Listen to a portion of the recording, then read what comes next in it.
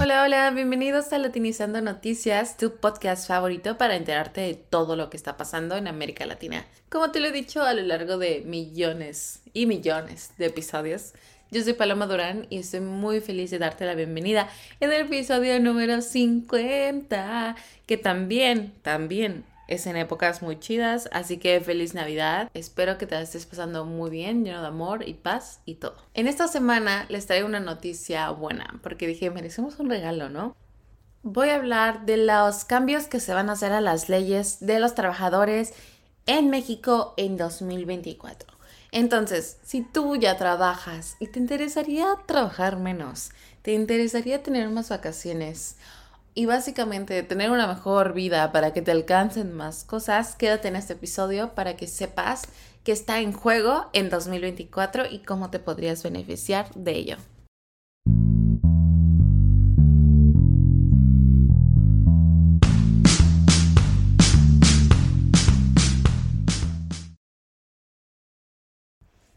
Como ya saben, voy a dar unos datos para que dimensionemos cómo es el mundo laboral en México y, spoiler, no es tan increíble. Según los datos de la Organización para la Cooperación y Desarrollo Económico, o sea, la OCDE, México es el segundo país a nivel mundial donde los trabajadores trabajan más horas al año. Según esto, trabajamos alrededor de 2.220 horas por año. Y nada más cabe recalcar que países como Alemania, Austria, Finlandia, Islandia, y no es que esté romantizando Europa, no, porque también digo que hay cosas malas allá, pero sí trabajan mucho menos y eso sí se los voy a dar. Y realmente mientras nosotros trabajamos, como les dije, 2.200 horas, ellos están trabajando 1.300, 1.400, o sea, 1.000 horas menos. Un año de nuestra vida se nos está yendo ahí. Y ante estas diferencias y saber la calidad cómo ha cambiado de la vida de las personas, esto ha llevado a que legisladores mexicanos quieran reducir la jornada laboral en México de 48 a 40 horas por semana. Esta sería la primera iniciativa importante de la que se va a hablar en 2024, porque pues se propone justamente disminuir de 6 a 5 días los días que un empleado tiene que trabajar en México, que esto le permite al trabajador tener 2 días asegurados de descanso en vez de 1. Esta propuesta ha sido muy polémica y no logró avanzar tanto como se deseaba en 2023. Oigan, antes de continuar con este chisme, me acabo de dar cuenta que estoy ahorita en una casa que no es mía y la persona que vive al lado tiene gallinas. Entonces, si escuchan un cucurucucú, pues es una gallina. Entonces no se preocupen, va a estar de fondo, espero que no se escuche tanto, pero se los tenía que hacer saber porque yo lo escucho ahorita muchísimo y créanme, me moví y no logré quitar el sonido. Pero bueno, continuemos. Esta propuesta no ha podido avanzar mucho porque justamente se tiene que cambiar la cultura de los trabajadores. Muchas personas piensan que mientras más trabajes, más vas a producir y más vas a ganar dinero. Y realmente es muy nuevo esos estudios que han demostrado que la gente es más productiva cuando trabaja menos, cuando descansa chido. Es cambiar toda una generación y cómo han pensado por años. Además de eso, nuestra constitución no está como súper a nuestro favor, porque esta dice que por cada 6 días que un empleado trabaje, se le tiene que dar un día de descanso, por lo menos. Pero ya saben cómo es la gente, agárrese por lo menos y se casan con él en vez de dar un poquito más de chance. Se esperaba, como les mencioné, que esta reforma se votara en el 2023, pero se movió en el 2024. Actualmente está siendo discutida con diputados, sindicatos, empresarios, especialistas, legisladores. Todo el mundo está dialogando y analizándola para que, en caso de que sea necesario, la cambien y así de esta manera que cuando se vote, esta pueda ser aceptada sin problemas. La segunda propuesta que se va a discutir en 2024 es el doble aguinaldo. Antes de decir la propuesta, hay que explicar qué es un aguinaldo porque no mucha gente tal vez tiene el concepto bien. Y es decir, este aguinaldo es ese dinero extra que se le da a los empleados durante la temporada esta de diciembre-enero con el fin de que les permita cubrir esos gastos adicionales que se dan por Navidad y Año Nuevo. La propuesta propone incrementar el pago de 15 a 30 días. Es decir, ahorita nos están pagando 15 días de aguinaldo, deberían de ser 30. Yo sería la más feliz con esa cosa. Los diputados han dicho que se necesita una reforma, pues esta no se ha actualizado hace más de 50 años. Se espera que en 2024 la iniciativa avance a la Cámara de Diputados y luego al Senado para que se haga realidad. Pero, aquí muchos expertos dicen que está difícil que pase porque al sector empresarial, es decir, esos que tendrían que pagar el aguinaldo, no les conviene, entonces va a haber como cierta resistencia. La tercera propuesta para cambiar una ley es acerca de la prima de antigüedad y esa yo no sabía que era hasta que lo leí, así que de nuevo les doy aquí una definición de qué es la prima de antigüedad. Esta es un pago que se realiza a los trabajadores que se separan de su empleo después de haber cumplido al menos 15 años. Es decir, pueden haber sido despedidos o pueden haber renunciado. Eso es lo que yo entendí. Entonces, después de estos 15 años, como que mereces un paguito extra por tu lealtad, por el trabajo que le dedicaste a esa empresa. La propuesta propone, vaya la redundancia, dos cosas. Una es que se disminuyan los años que necesitas tener para acceder a este dinero. Es decir, que en vez de que necesites 15 años trabajar en esa empresa para tener ese dinerito extra, que puedas tener con 13 años ese dinero. La segunda es que se incremente el pago. Actualmente está 12 días de salario por cada año que hiciste, pero ahorita están proponiendo que sean 15 días de salario por cada año que tuviste en la empresa.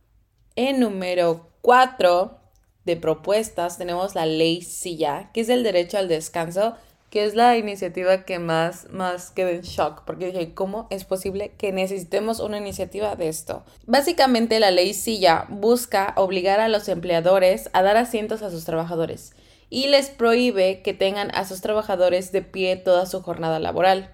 Esta ya fue aprobada por unanimidad, o sea, así de rapidito todos dijeron sí en las comisiones del Senado, pero todavía faltan las altas salas del Senado. Esto será discutida en 2024, específicamente alrededor de febrero, y se espera que sea aprobada para que entre en vigor. La ley también propone que aquellos que no cumplan con esas demandas serán sancionados, que puede ir desde 26,000 pesos hasta 260,000.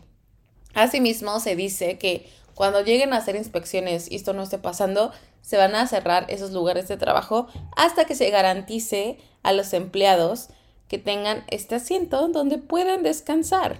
Como quinta propuesta tenemos los días de descanso obligatorio para que estos aumenten. Por ley, los trabajadores y las trabajadoras cuentan con 7 días oficiales de descanso, pero ahora se quiere incrementar otros 5 días para que en total tengamos unos 13, que suena muy bien, para ser honesta. Actualmente les voy a decir qué días tenemos por ley. Tenemos el 1 de enero, que es Año Nuevo. Tenemos el 5 de febrero, el Día de la Constitución. El 21 de marzo, el natalicio de Benito Juárez, o sea, su cumpleaños. El 1 de mayo, el Día del Trabajo. El 16 de septiembre, por la Independencia de México. El 20 de noviembre, por la Revolución. Y el 25 de diciembre, por Navidad.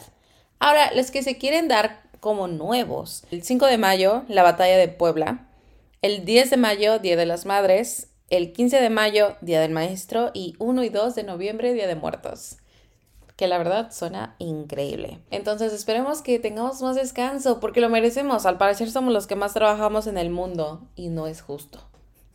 Ahora, nada más para terminar, les quiero contar qué cambios han pasado, sí, ya para que ustedes estén pues contentos de que estamos avanzando en cosas de leyes. El primer cambio que se dio es acerca de las vacaciones y es que en 2023, este enero, se aprobó para que los trabajadores tengan derecho a 12 días de descanso al año. Y estos van a ir aumentando, es decir, haz de cuenta, tú en tu primer año recibes 12 años, pero en tu segundo recibes más y así va aumentando hasta llegar a los 24 días de descanso. Estos se pueden tomar todos juntos y es como el mínimo. Vaya, todavía las empresas podrían darte más. Y eso fue súper importante, porque antes solo se les daban 6 días de descanso a los trabajadores, es decir, una semana, que no es nada y como ya lo vimos, trabajamos mucho y existe este cansancio, obviamente, mental y físico, que es necesario que pues descanse tu cuerpo. El segundo cambio importante fue el permiso de paternidad, pues se aprobó extender este permiso de cuando pues vaya, nace un bebé, no solo se le dé permiso a la mamá de quedarse en casa un rato, sino también al papá. Este periodo para el papá aumentó de 5 días a 20 días laborales y no les van a quitar su sueldo, entonces está muy padre. Otra cosa que se actualizó es la tabla de padecimientos laborales, que nada más para que se lo imaginen, tenía 52 años sin cambiarse. Esta tabla de padecimientos laborales es cuando tú te sientes malito y dices no quiero ir a la oficina. Pues antes solo había una tabla que si solo te daban estas cosas podías faltar, si te daban otras cosas no podías. Ahora, si tú tienes, y estas son las nuevas, ansiedad, estrés laboral, depresión, COVID, antes yo estoy sorprendida porque no se incluían todos los tipos de cáncer. Entonces, si tenías un cáncer, como por ejemplo el cáncer de mama, tenías que ir a trabajar, lo cual está bien loco. Y ahora eso ya no pasa. Ahora ya hay muchos padecimientos que se incluyeron a la tabla. Todavía faltan más, pero es un avance súper importante. Y nada más, para que ustedes ya sepan, si se sientan mal a la siguiente vez en su trabajo, no vayan, es su derecho. Eso fue todo el contenido de este episodio del tema principal.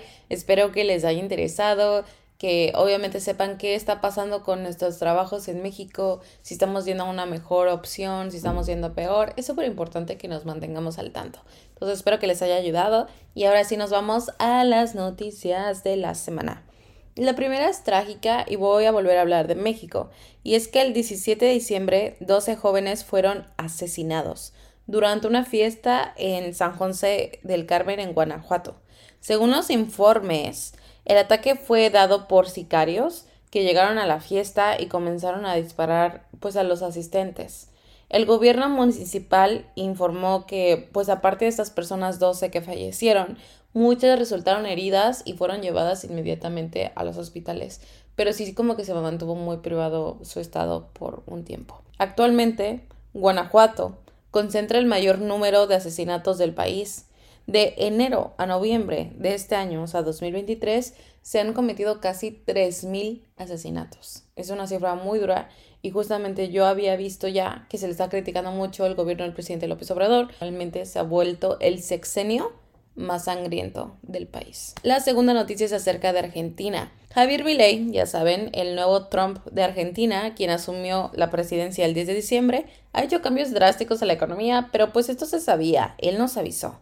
Sin embargo, los expertos dicen que está haciendo cambios muy malos y que realmente está poniendo en riesgo a mucha gente. Los nuevos cambios que ha hecho incluye disminuir las leyes que regulan el mercado de la renta, o sea, la renta podría subir muchísimo en Argentina, y también ha cambiado las leyes para abastecer los supermercados en Argentina. Ha eliminado ciertas restricciones, lo cual le permite a las empresas apoderarse de ciertas tareas de las empresas estatales como la salud, la educación, y eso significa que todo va a ser más caro. Milei ha dicho que sí, él está al tanto que el 40% de su población vive en la pobreza, pero les tiene un mensaje, y ese mensaje no estuvo chido. Y fue, básicamente, él sabe que las condiciones van a empeorar por un rato antes de que mejoren y que pues tienen que aguantar. La tercera noticia que les traigo, no la hablamos mucho en Latinizando Noticias porque justo no es de Latinoamérica, pero más en estas épocas donde hay gente disfrutando, hay gente pasándola bien, o al menos, ¿sabes?, no pasándola tan mal. Hay que recordar que en todo el mundo hay muchas injusticias y una que está pasando muy fuerte es la de Gaza. Y esta continúa, no se ha acabado. Actualmente Gaza registra más de 20,000 muertes. Muchas, casi la mitad, o de hecho la mitad, son niños. Y el 93% de su población que sigue con vida se está muriendo de hambre. Y esto es porque Israel está cercándolos. O sea, para que recuerden, Gaza es una prisión al aire libre. No pueden huir, no pueden pedir refugio en otros lugares, no pueden. Y todo lo que entra a ese lugar es controlado por Israel. Y saben que les está quitando agua y comida. Y hay que recordar que es invierno, entonces hay frío, no hay casas, ya bombardearon todo. Israel está ahorita haciendo un genocidio a los palestinos. Sí, ellos fueron atacados, pero ellos han atacado muchísimo más a los palestinos por muchísimos años. lo que están haciendo es matar a inocentes, es matar a niños, es matar a hospitales, es matar a todos. Entonces, obviamente desde Latinizando Noticias y yo, o sea, Dios mío, desapruebo, critico, estoy en contra de lo que Israel está haciendo. Estoy muy al tanto que mucha gente está usando sinónimos como si Israel y judíos son malos. No, no todos los judíos son extremistas. No todos los judíos son sionistas. Sionistas son estos que creen que Israel tendría que tener este lugar a fuerzas y a la fuerza. Eso está mal. Entonces, sabiendo esto, este contexto, que siguen sufriendo mucho, si tú puedes ayudar, estaría increíble. Voy a dejar los links de nuevo para hacer donaciones. Y también, si no tienes ese dinero, está bien. Pero si tú compartes información, la gente está al tanto. La gente no se olvida de esas personas, de los palestinos. Entonces, si tú puedes ayudar en cualquier ramo, en cualquier gramito, lo que tú puedas, sería perfecto. Bueno, eso fue ya todo por el episodio. Muchísimas gracias por estar aquí, por quedarte un episodio más. Y realmente, antes de decir lo que siempre digo, quiero desearte un feliz año nuevo. Espero que este año esté lleno de bendiciones, de paz, de amor, de balance, de todo aquello que te propongas, que sea un año más noble con todos y te deseo lo mejor. Nos vemos el siguiente año, voy a seguir aquí, entonces no te preocupes, ese sueño ya se te cumplió. Nada, dejo, como ya mencioné, todos los links en la descripción para que tú le des clic. Ahí también voy a dejar los links de las donaciones. Y si tienes algún comentario, una queja, alguna sugerencia para este 2024, házmela saber en latinizando.noticias@gmail.com, en mi Instagram, @mpalomadb, o en el de latinizando, @latinizandonoticias. Y lo más importante, y espero que nunca, nunca, nunca se te olvide, latinízate.